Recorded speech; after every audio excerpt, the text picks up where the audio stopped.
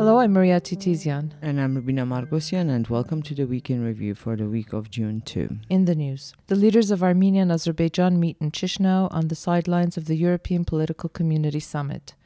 Armenia applies to the ECHR requesting the court to indicate provisional measures for the protection of the rights of 2 Armenian soldiers captured by Azerbaijan.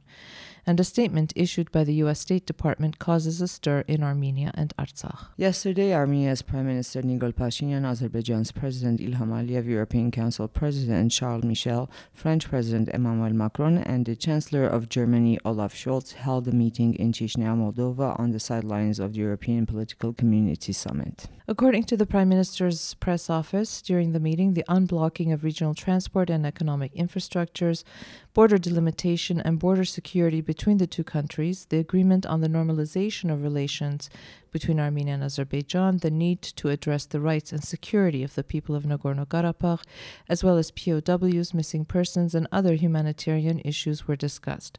On July 21, Pashinyan, Aliyev, and Michel are scheduled to meet again in Brussels, and the foreign ministers of the 2 countries are set to meet in Washington on June 12. At a meeting with the Armenian community in Moldova, Pashinyan described the discussions as positive. According to the Prime Minister, it seems like the sides are not against conducting the border delimitation and demarcation based on the 1975 maps. Pashinyan and Aliyev had also met in Moscow on May 25 on the sidelines of the 30th session of the Supreme Eurasian Economic Council.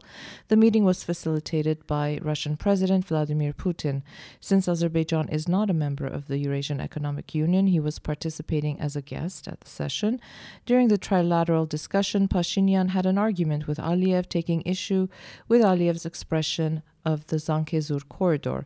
According to Pashinyan, the expression has been repeatedly used to make territorial demands on Armenia. He further stated that there is only one corridor mentioned in the November 9 agreement, and it is the Lachin corridor, and that is illegally blocked by Azerbaijan instead of being under the control of the Russian peacekeepers. Pashinyan said that the blockade of the Lachin corridor is a direct violation of the trilateral declaration and suggested that an international fact-finding mission be sent to Karabakh and Lachin corridor.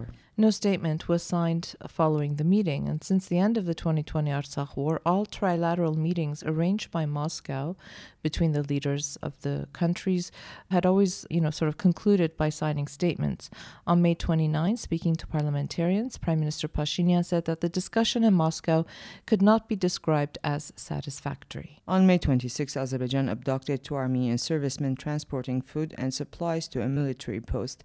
The truck they were driving was found deserted on the road leading to the posts. On the same day, Azerbaijani media outlets and the State Border Service of Azerbaijan disseminated misinformation claiming that the Armenian side had attempted an infiltration and that 2 servicemen had been apprehended. Yerevan denied the accusation, stating that the fact that an assault rifle belonging to one of the soldiers was found inside the truck only proves that they could not have carried out any armed attack against Azerbaijani territory. The following day, Azerbaijani authorities announced that they had opened a criminal case against the 2 Armenian servicemen on charges of terrorism and smuggling. Armenia's foreign ministry called on Azerbaijani authorities to release the Armenian servicemen and fulfill their commitment to release all Armenian POWs in line with the trilateral statement of November 2020, describing the abduction of the Armenian servicemen as an attempt by Azerbaijan to deviate from its own obligations. On May 30, Armenia applied to the European Court of Human Rights, asking the court to indicate provisional measures for the protection of the rights of the 2 Armenian soldiers. Armenia has asked the court to ask Azerbaijan to provide information on the place of their detention and their health condition. The following day, the European Court of Human Rights requested Azerbaijan to provide information whether the 2 servicemen are being held in Azerbaijan by June 6, but this is after Azerbaijan already said they'd opened a court case against them. The court also asked for information on the status of the servicemen as well as their detention and health conditions if they are held in Azerbaijan. On May 28, Ilham Aliyev again threatened both Armenia and Artsakh during a meeting with new settlers in Lachin.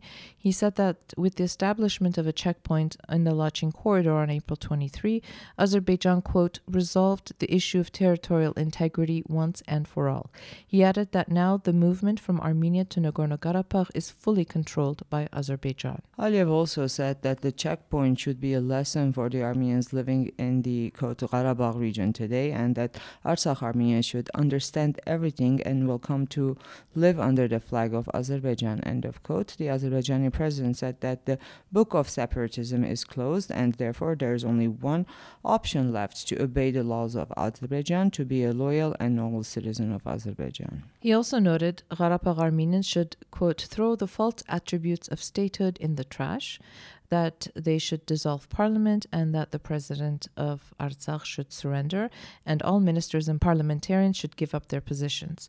We are simply being patient. However, everyone knows perfectly well that we have all the opportunities to carry out any operation in that region today, Aliyev said. Regarding the talks with Karabakh Armenians, Aliyev said there will not be another invitation since they refused the last invitation to Baku.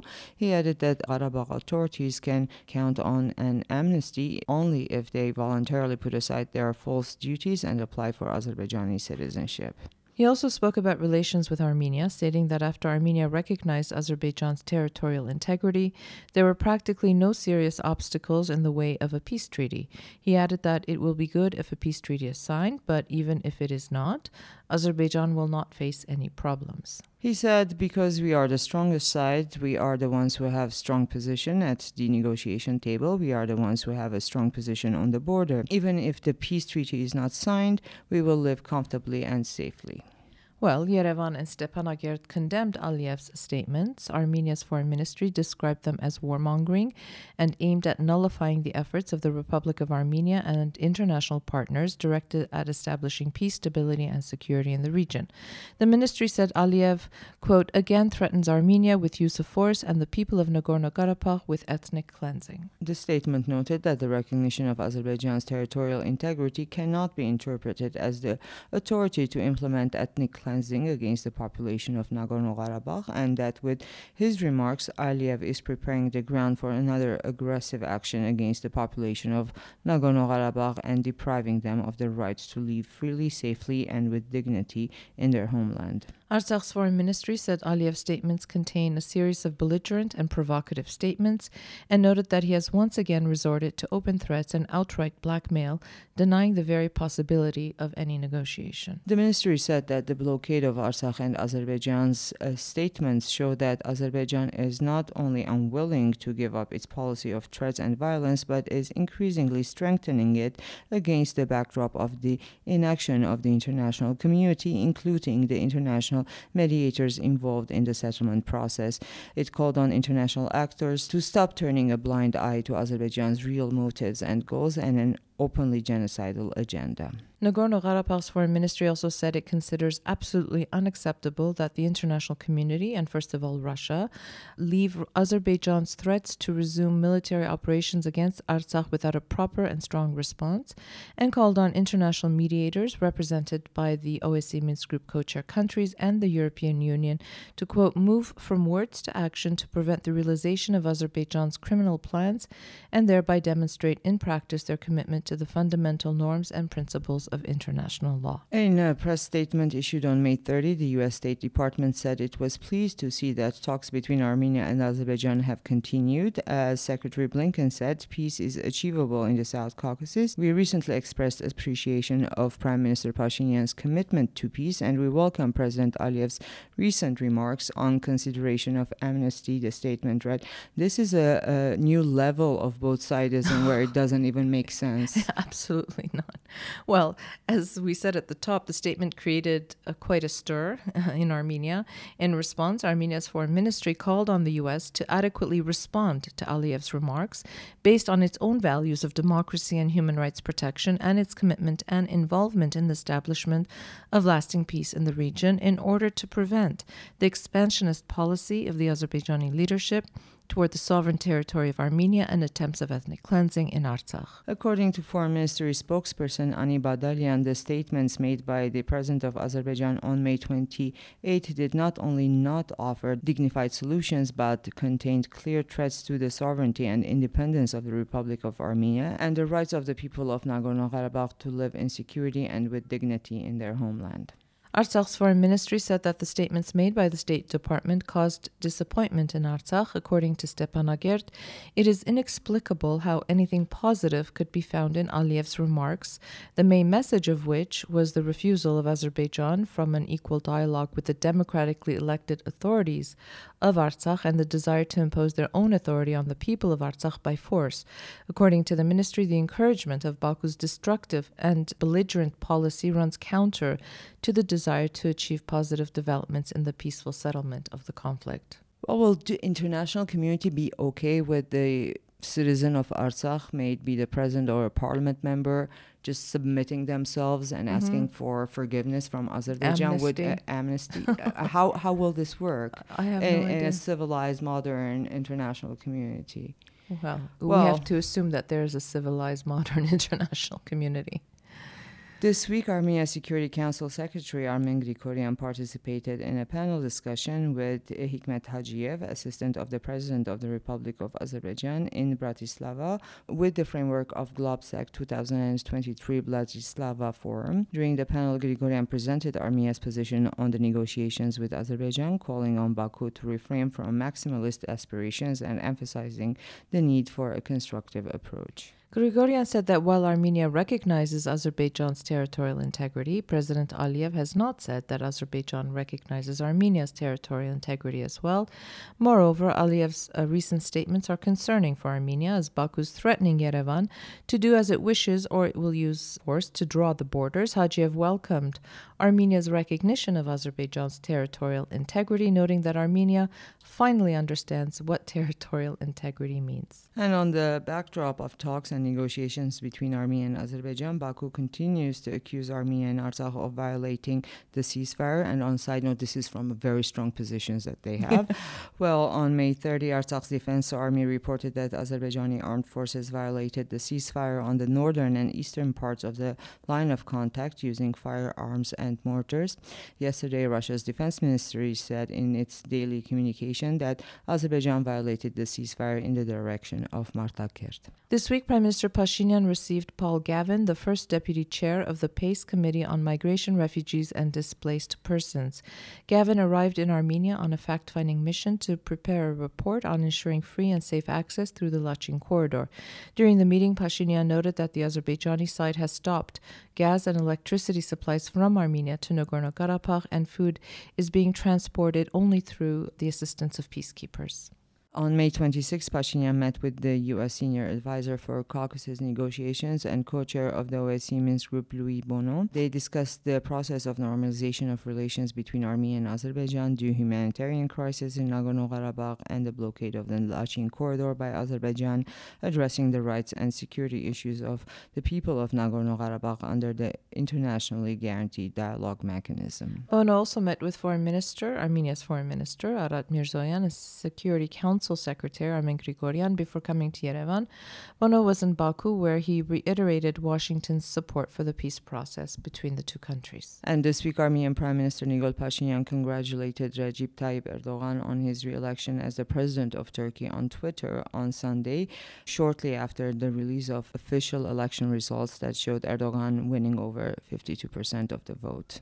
The Armenian-Turkish settlement process has recorded a setback in recent weeks due to the installation of the Nemesis monument in Yerevan. Turkey banned transit flights of Armenian Airlines through its airspace, warning of new consequences if the statue is not dismantled. And Turkey has for decades made the opening of the border and the establishment of diplomatic relations with Armenia conditional on an Armenian-Azerbaijani peace deal acceptable to Azerbaijan. Turkish leaders have repeatedly reaffirmed this precondition since the start of the normalization talks with Yerevan in January 2022. And just as we're recording this podcast, we found out that Erdogan has invited Prime Minister Nikol Pashinyan to his inauguration ceremonies, and Pashinyan has said that he will attend.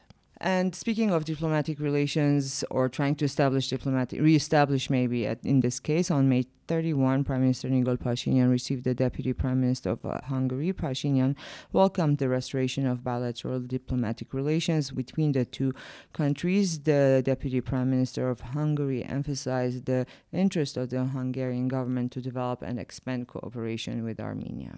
The parties underscored the need to promote cooperation in a number of fields, including economy, tourism, culture, and education.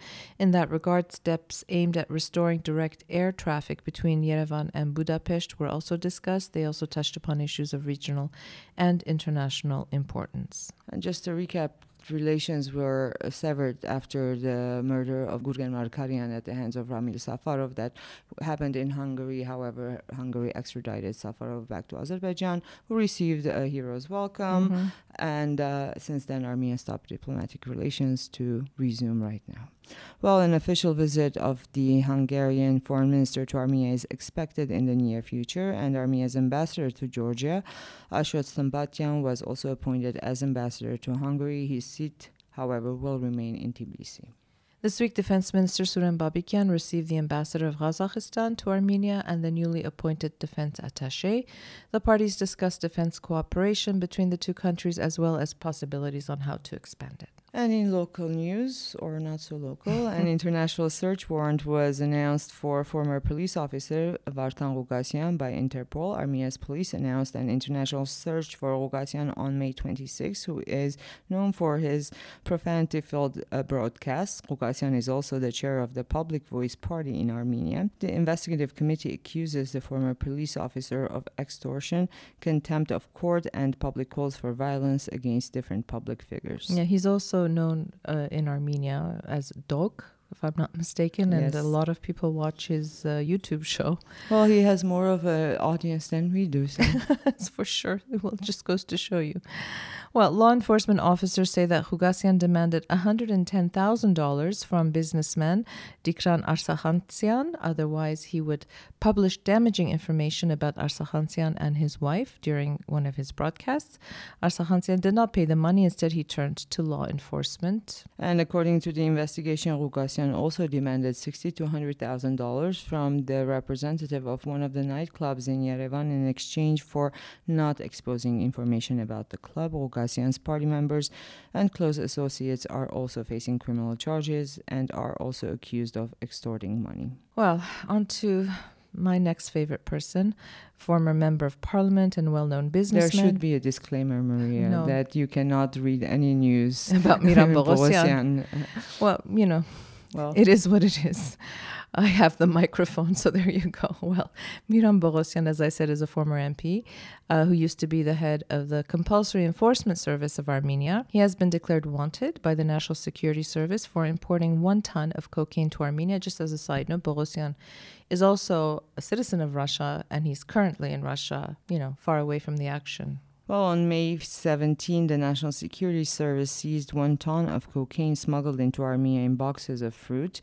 A day earlier, 2.7 tons of cocaine were seized in Italy, bound for Armenia. Almost a week after this announcement, Armenia's Security Service also revealed the name of the company, Merkeni, which is owned by Bogosyan. Several company officials have also been arrested. And just as a reminder, Bogosyan was, included in that huge investigation called the Panama Papers, that Hetkir, along with the Global Journalism Network, had revealed. But your dislike of him comes from, if I remember, how he exploited the mothers of fallen soldiers back in the day. After the 2016 four-day war, Yeah, during his campaign. It was absolutely disgusting, and I have no problem saying it, actually. And the deputy commander-in-chief of the technical sector of a military unit of the defense ministry allegedly received a bribe from a conscript soldier's father in the amount of 605,000 Armenian drams in order to use his influence to appoint a soldier as a driver in the same military unit. Along with the commander-in-chief, another intermediary of the bribe and the father of the conscript have been charged. The former two are in pretrial detention, and this is such a common story from way back, as this used to happen so often. It still happens, clearly. It still happens. Well, on happier news, Perhaps, not for sure. Last weekend, we held the second annual EVN Media Fest in Yerevan. It was a fantastic 3 days of really intense discussions, workshops, portfolio reviews. We had exhibitions. We had we had 16 journalists from all over the world, from India, Sweden, Lithuania, Finland, help me out, Rubina, UK, the United States. Well, over 16 if we count all the people, photographers and journalists who participated in the portfolio so review. about 20 all in total, including local journalists and editors and media practitioners. At Cinema House, we had hundreds and hundreds of people come, and it was a really great opportunity to showcase the work that journalists do, that investigative journalists do, that visual artists, visual storytelling, all of that. We wrapped it up, and we're already preparing for the one next year. And for everyone who came, thank you so much for coming, and for all those who sent us notes or calls after the festival. It really means a lot to us, and we hope that it will become an annual event here in Armenia. And this weekend is the kickoff of Winefest. This evening, actually. This evening. Yeah, all of Saryan Street, all the way up to our office, will be closed, and you can go and taste Armenian wines and have a pretty good time, I think, despite all the difficulties. Despite reading all that we read today. That's right, yeah. But it's a strange reality we work in and live in. And somebody the other day was telling us, it's weird. I come from the diaspora, and in the diaspora, we're like always sort of on pins and needles, and we come and we see people are living and working. And I said, that's what we have to do. We have to continue to live and work harder than ever. And if we all do our jobs well, hopefully things will get better. And that's the kind of week it's been. So thank you for listening. Have a safe and peaceful weekend. And Rubina and I will not be here next week. We will have 2 really good interns reading the news. We'll be in Tbilisi at another festival. And Anna and Sona will be reading the news. I love doing the festival because that week we don't have to read the news. And then next week is a good week as well. Right, we're going to the Czech Storytelling Festival, and we're going to be on a panel. So anyway, have a great week.